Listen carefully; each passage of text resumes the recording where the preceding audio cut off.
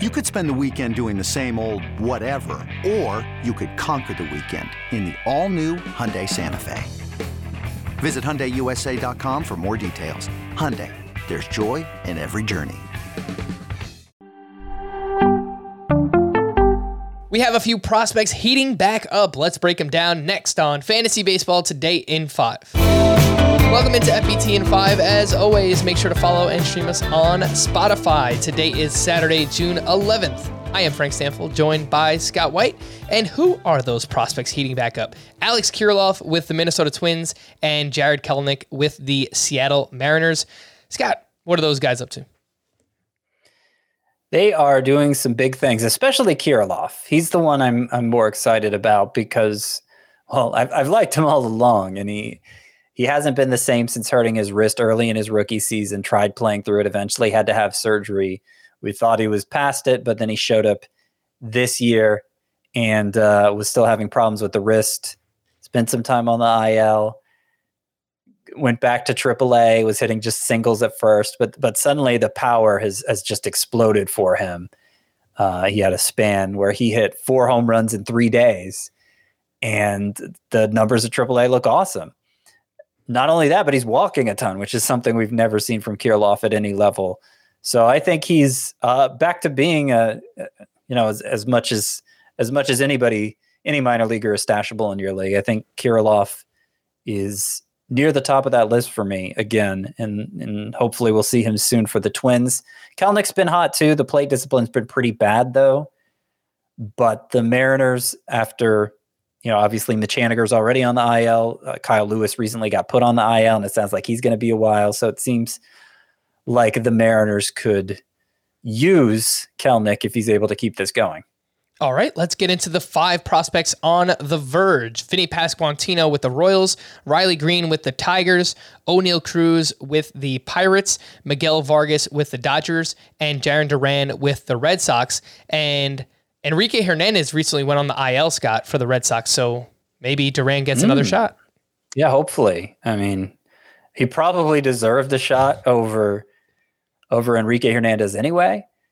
And I thought it was telling that when the Red Sox called up Jarren Duran last week for just 2 days because Jackie Bradley was on paternity leave, they batted him leadoff. They batted Duran leadoff both of those days. Like, unless you're Tony La Russa in the year of our Lord 2022, you're not batting a bad batter leadoff.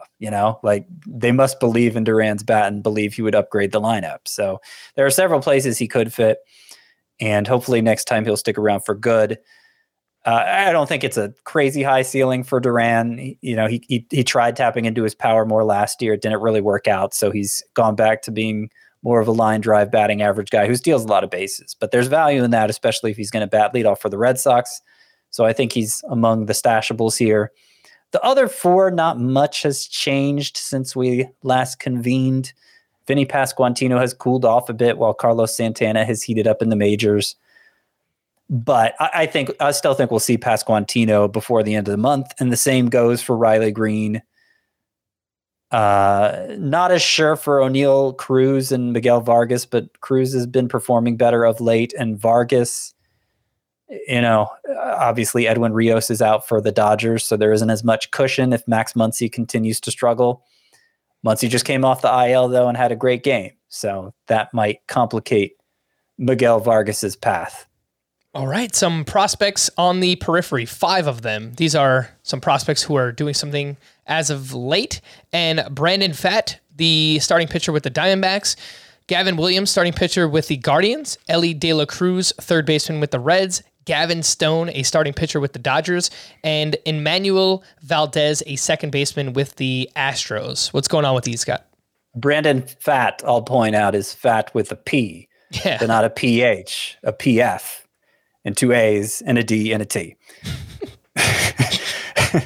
In case you were confused about that.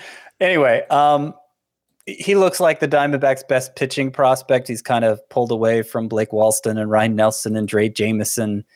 He has an incredible strikeout to walk rate. The ERA is kind of high at AA, but it's AA El Paso. It's a tough place for pitchers So you give him a pass for that. I think we could see Brandon Pfaadt before the end of the year. Gavin Williams and Elly De La Cruz are two prospects surging up the rank. He's probably going to be top 50 next year, if not even higher. Williams especially is a pitcher for the Guardians, throws 100 miles per hour, 6'6", so he's got a big reach that makes it look even faster. And he has just been untouchable. 1.40 ERA, recently got promoted to AA, looking like another stud pitching prospect for the Guardians. Elly De La Cruz it's a volatile profile, bad plate discipline, but a lot of power, a lot of speed. He could be like a new O'Neill Cruz if he's able to put it together. And so far at high A, he's done just that. Gavin Stone and Manuel Valdez, both very interesting. They might have the best numbers of any pitcher and hitter in the minor leagues this year. Stone for the Dodgers. Just the strikeout to walk ratio is incredible. And then Manuel Valdez of the Astros, he's been getting on base a ton, hitting for power. He's 5'9", and he also doesn't fit anywhere defensively. He's kind of like Jose Miranda. And we think maybe that's why he got overlooked with the big production in the minors last year. Valdez feels like he could be another example of that. All right. For more extensive fantasy baseball coverage, listen to the Fantasy Baseball Today podcast on Spotify, Apple Podcasts, Stitcher, your smart speakers, or anywhere else podcasts are found. And thanks for listening to Fantasy Baseball Today in 5. We'll be back again on Monday morning.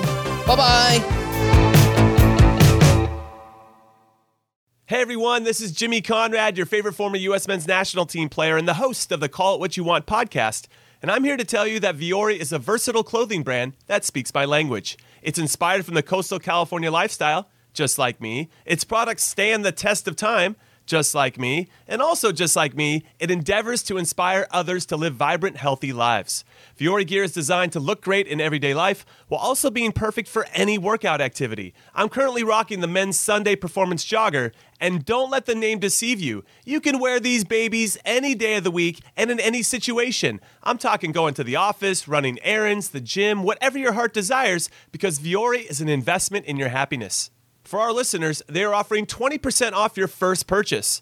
So get yourself some of the most comfortable and versatile clothing on the planet at vuori.com/sports. That's VUORI.com/sports. Not only will you receive 20% off your first purchase, but enjoy free shipping on any U.S. orders over $75 and free returns. Again, go to vuori.com/sports and discover the versatility of Vuori clothing.